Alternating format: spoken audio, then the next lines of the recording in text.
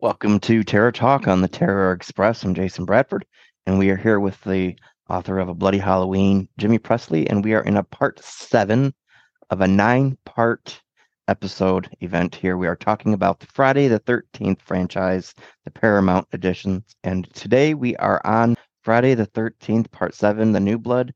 Jimmy, are you ready for this one? I'm ready, man. I Are you love ready? Seven. You ready to cruise into this one? Dr. Cruise into this one? I love Terry. Yes.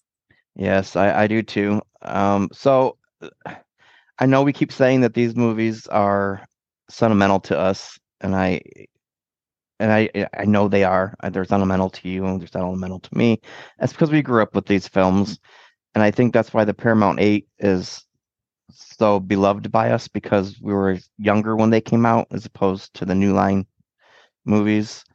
I first saw Part 7 when I was in, I want to say, seventh grade, and I ended up writing an English report on it, and my English teacher gave me an A plus. So Wow. I was able to tell Laura Park Lincoln that on a chat group she had on Facebook once, and she asked if I still had it to send it to her, which I don't. So the point of that story is definitely not even worth mentioning, but I did anyways. I like it.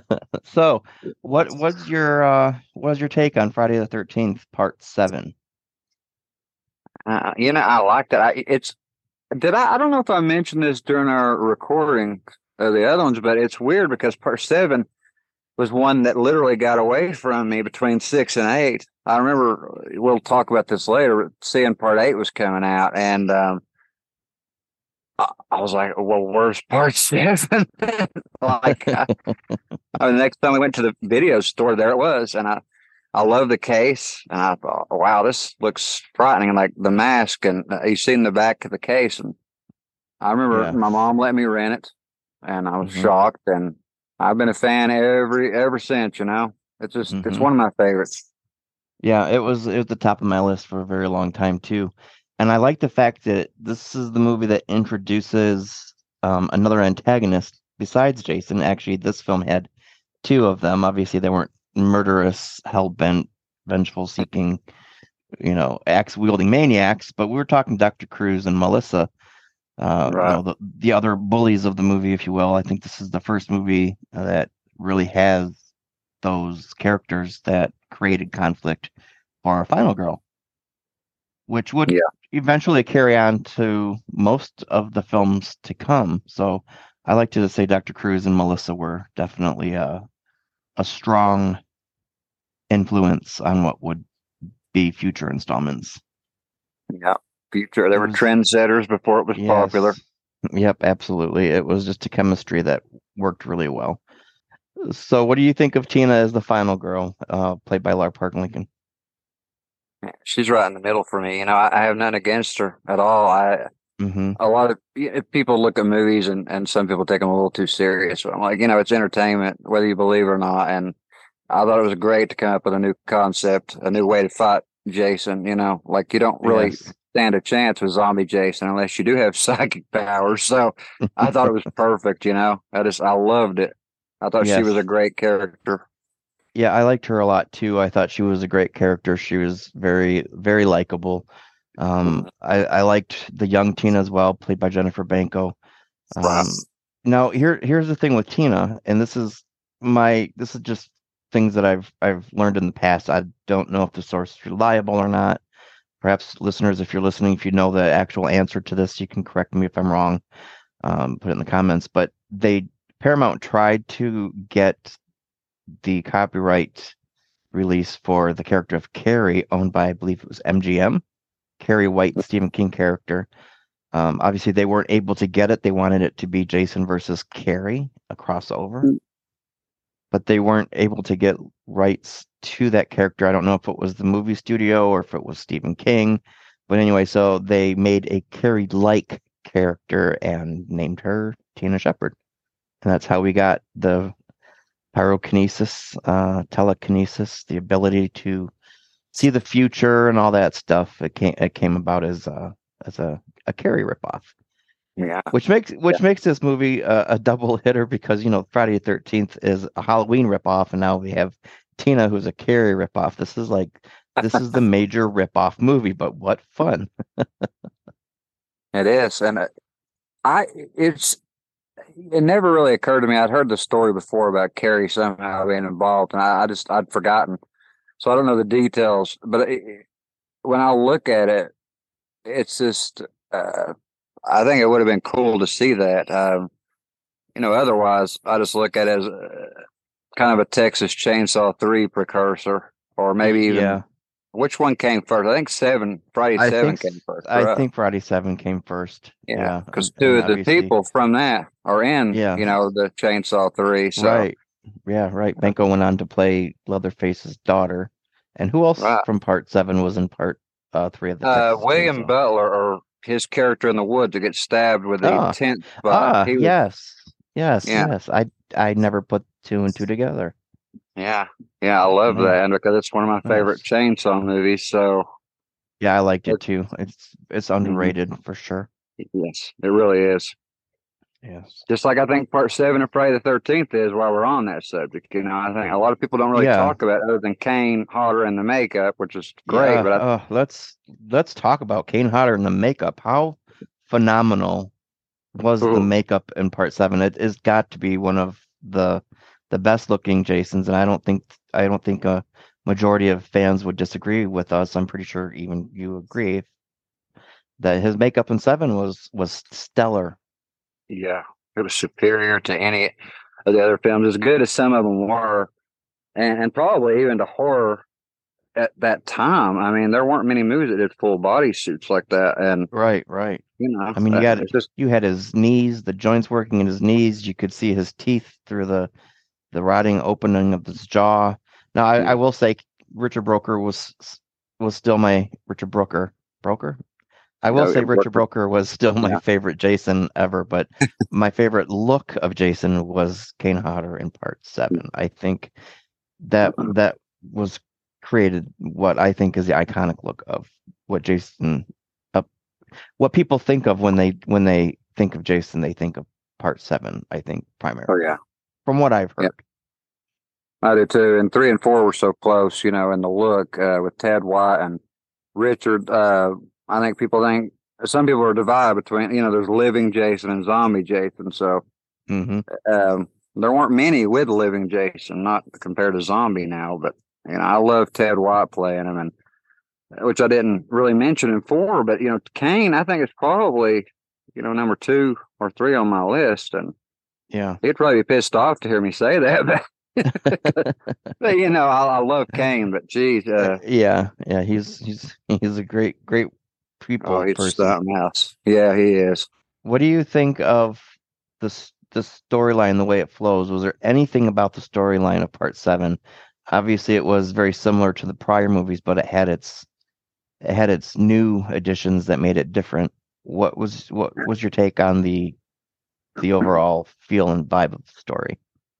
Well, it's broken down to so many little sub stories with the party next door, and then the Tina story, and then the Jason continuation. And I thought it flowed pretty well. I thought when I was a kid, I thought it was a little slow in the beginning with the Tina Dr. Cruz stuff, but as I got older, understood it more and what was going Hmm. on and how she felt, how he felt, and Hmm. I learned to really accept it, and it's fine. It flows fine for me now. But other than Yeah. that, being a kid, it was different. But yeah, Yeah, I like the performances in part 7. I thought Kevin Blair was great. I thought Susan Blue was great. Obviously, Terry Kaiser, who played Dr. Cruz, was great. I think everyone, performance-wise, I think this one definitely is up there at the top, toward the top, maybe not the very top. But I mean, when you think of the acting, even my all-time favorite part 3, I will admit that acting was pretty atrocious in some scenes. I won't name any. I won't name any names or characters to give it away. Chili, excuse me. uh, But some of them are really bad. But part 7, I oh, liked. I liked the performances. oh yeah, yeah, I did But too. It honestly, when I looking back, it probably is one of the more well acted all the way through. There's a hmm few little things I'm not going to nitpick. I don't want actors getting mad, but it's just, yeah, I think it was superior. And Never. I'll tell you the story about Chili when we stop recording. It's so funny that you Hmm. brought up Chili because I love her, but I got Right, to tell you right. something about a specific scene later. Okay. You can say it now if you want. Well, I'll real quick. My sons, when they watch it with me, I introduced them to the series. Good move or not, I don't know, but when they were young, and every one of them said to me as they watched it for the first time, when Chili is screaming, Hmm. uh, Shelly's dead. exactly He's right. Everybody knows dead. that scene, right? And I'm like, you Right, know yeah. what? Maybe she's actually doing a really good job. She's frozen in fear and she's panicking. She was sick that night, which no one really knew, but um, I thought if you really think about how someone would freeze up and act, I thought she did a good job, but there's no short way to tell that story. It depends on how you look at it. Yeah, yeah, I guess if your glass is half full or half empty, or maybe somebody else's glass altogether. Yeah, just for Chili here, but yeah. Just for chili, just for chili. But but back to part seven. We talked a little bit about the character of Melissa as being another antagonist in the movie.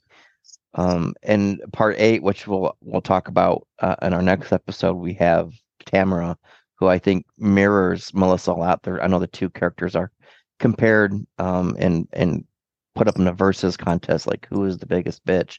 But Oh, what's your take on Melissa, played by Susan Jennifer Sullivan? And do you think that Susan?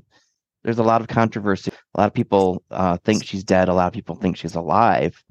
There is, I believe it was in the one of the documentaries, uh, Crystal Lake Memories, commented that she had passed away from cancer.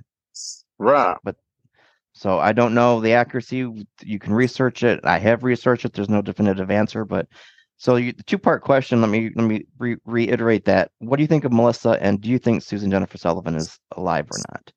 Mhm. Yeah, Melissa really got under my skin. I thought the actress played her well, but at the same Mm-hmm. time, I couldn't help but like her. She was one of those characters. For Same. some reason, she's polarizing, and she Mm-hmm. drew me Same. to her. Yes, and it So, made her death all that much more sweet when she got it because it was yeah, so well, deserved. It yeah, was it made it that much more pleasurable as the viewer.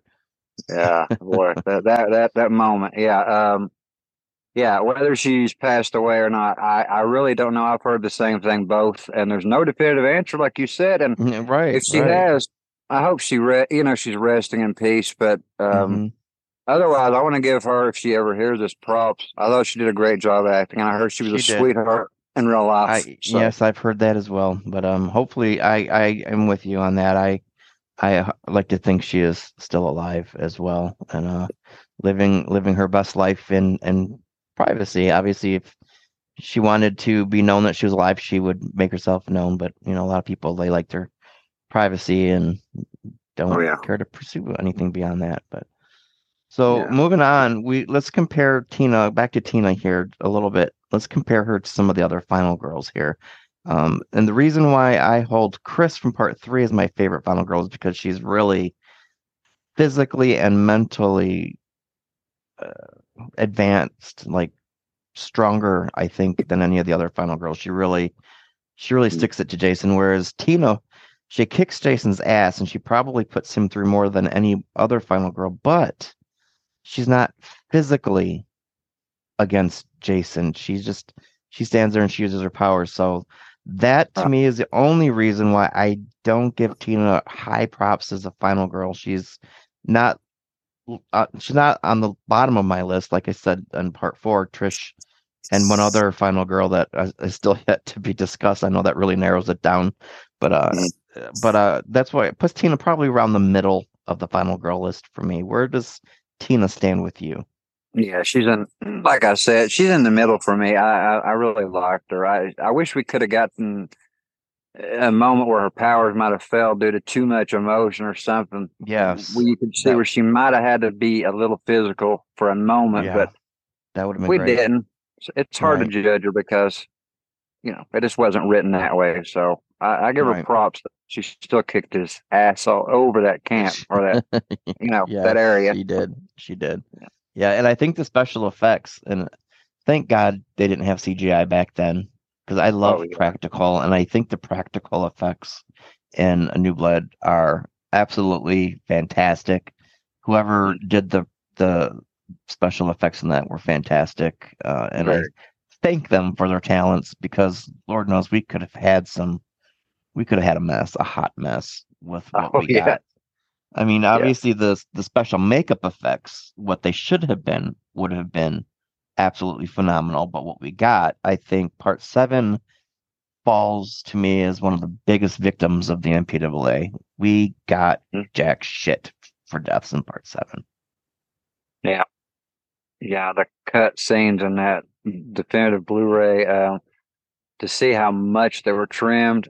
I mean, this guy Hmm. had some imagination, whoever wrote this and came up with this stuff, and it's a shame. I Yeah. wish they had been able to find some kind of print where they could have restored it. I know Hmm. John, the director, passed away, John Carl Beekler, rest his soul, but I know he wanted that definitive cut. And he even said if he could do it, he would. But Yes. And I wonder why the footage, when you see it on like the Blu-ray special features, the footage is so bad. I don't yeah, understand where the footage came from that it would look that bad. Even the footage from part two that recently resurfaced within the last couple of years looks superior to the part seven footage, which it looks like an old copy of a copy of a copy of a bootleg VHS tape with bad yeah. tracking. That's to me what that looked like. It's almost like you can't even see it. That's what I heard it was from part seven. It was a VHS copy of all the cut stuff. They had a work Mm, print of the movie.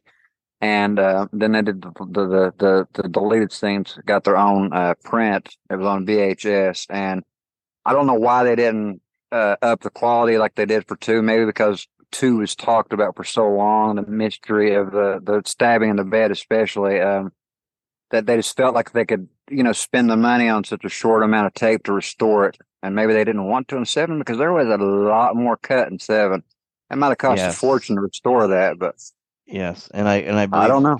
seven would have been NC-17 or X Oh if yeah. it had been released the way John Carl wanted it released. Oh yeah. Yeah, definitely. Yeah. Let's talk a little bit about the music of part seven. Now we have Harry Manfredini, who has done all of the installments up from the original through this one. Only now we have Fred Mullen brought on, who also did the music in the Friday the 13th series with Robbie. Um, what do you think with the music of part seven? Do you think Fred Mullen did a good job with the music? Do you like his take on it? Did we miss the Harry Manfredini? I know we had recycled Manfredini music in part seven, so we didn't lose the sounds that we were used to, but it was a little bit of a fresh take by Fred. What do you think of the music? Yeah, I liked it. It's nothing that really stands out when I think of seven. I can hear the music in my head, and Hmm. and it was okay. We'll talk about eight, of course, another day. But Hmm. I liked it. I thought it captured a mood that hadn't been captured. But I think what saved the movie was the recycled Manfredini stuff. 'Cause to hear it and feel those moments when it popped up, and those themes from, especially they used a lot from six. Yeah. That kind of kept it going. Kept the movie moving forward for me. It just felt like, okay, this did happen next. I mean, I think Manfredini kept the spirit of that movie, that Yeah. series alive. Yeah, I agree. I agree. Speaking of the spirit of the movie, we had Walt Gorney, who played Crazy Ralph in the first two films. He contributed a little bit to part seven, and I don't know if a lot of fans know this. Little Friday the 13th trivia here for you, but the narrator in the beginning of part seven, there's a legend around here, a killer buried but not dead. That the opening monologue, that was Walt Gorney, Yeah, yeah, uncredited. yeah. I've had people yell at me saying that that's not true, that they had proven it otherwise, that it was someone else, and then I have other people arguing, that's it, that's it. Yeah, No matter that what, that's a great opening. And if it it is. was It is a Walt, great opening. Yes, a yeah, great dialogue for sure. And if that it wasn't was. Walt Gorney, whoever's listening here, drop a link into the comments here. Show us your source. I would love to look into that with an open mind. And uh, Mm, I like to believe it was Walt, though, me too. uh, just for trivia's sake. Yeah, me Yeah. too, man. So are there any other characters in Friday the 13th Part 7 that you would like to touch on a little bit, or maybe even some other crew behind the camera that you'd like to mention before we get into our final questions of favorite, non-favorite kills in the scene in the film?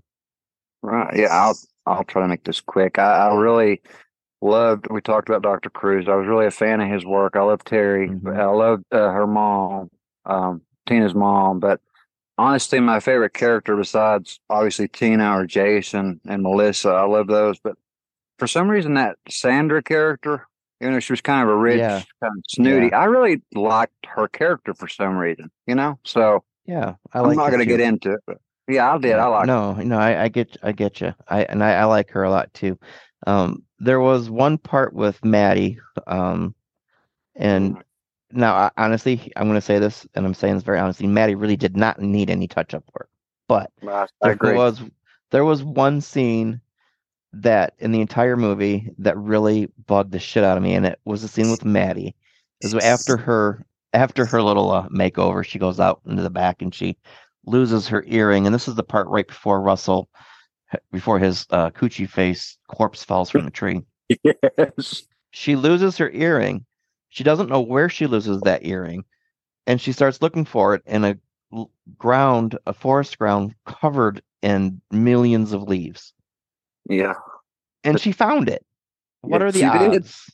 What are the odds of finding that small earring on a forest floor when you don't know where you lost it, anywhere between the house and where she stood? I just think it would have been better had she not found that earring, and that just I don't know why.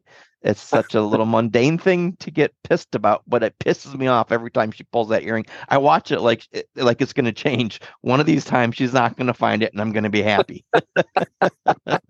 I'm with you. I don't know what the writer was thinking. Whether she found it or not, it does not matter. But yeah, she did. Someone asked me, "Why do you watch these movies over and over and over again?" I said, "Because maybe one of these days the ending will change." Yeah, I know. Right. I'm the same. The same. Same Same with with Maddie. Jaws. One of these times she's not going to find that earring, and it will make more sense. But um, Oh so yeah. let's move on. Let's move on. Let me ask you, Friday the 13th, Part 7. What was your favorite kill or death That's scene? an easy, quick answer. Melissa by far. As quick and as simple as it was with the reverse axe shot. Like you said earlier, it was a sweet moment. You saw it, you felt it coming, you wanted it to, I guess, if you're sick in the head, I guess. I didn't really want it to, but damn, that was, I mean, she's like, well, fuck you both. And wham, it's just like, holy shit. Yeah, that was my favorite by far. It's simple, but I Yeah, loved it. yeah, it was a good one. I like the build up for Maddie's death scene. I remember the first time I saw it, just her watching Jason through the little slats of the thin boards Oh, when yeah. he was getting the weapon. That was pretty intense. But I think my favorite kill in Part 7 goes to Kate. Oh, A yeah. party horn to the eye. I thought that was very original, and I've not seen it before or since. And Uh, then when Tina found her and the party horn was still protruding from the eye socket there, I just thought that was a great little touch. oh, yeah. Yeah, me too. What's your least favorite in this installment? And my least favorite is, oh, Lord, what was her name? Maddie's friend. Robin? Robin that gets thrown from the window. And of course, we talked in a private chat about how it Mm-hmm. resembled the pillowcase originally, the stabbing of the pillowcases for Uh-huh. Violet, or Yeah. pillows. That's Yes. what it looked like. And I didn't like either death. I thought it was kind of weak. And, Yep. you I know, I personally, and I'm Robin is also my least favorite, so we are definitely on the same level in agreement with our least favorite kill in Part 7. I personally would have rather have seen the pillowcase where he sliced her with the machete. It was like he had halved her. But right. I thought the throw out the window was so cheap. I mean, here he throws her from the second floor window. She falls. She lands softly on this dirt. Definitely not an impact that would have killed her. And all Oh, the yeah. glass that broke from the window and was in one shot actually falling behind her never landed. Nope, it never did. It's and again, I watch this movie 100 times. Maybe one of these days it'll be different, and we'll get the glass landing on top of her. Maybe she'll have a piece of glass impaled through her that would give her reason to be dead. But for Yep. now. I'm gonna stay that her death was definitely a wasted throwaway death. Definitely. Literally. Thank you for joining Terror Talk on the Terror Express. Listeners, you can find Jimmy's book on Barnes& and Noble or Amazon. It's called A Bloody Halloween. And you can find me on Cameo, raising funds. 100% of funds will go toward the Maui Animal Foundation Humane Society to help reunite and take care of lost and misplaced animals. Thanks for listening. Jimmy, thank you for joining us. We'll chat very soon for Jason Takes Manhattan. Yes.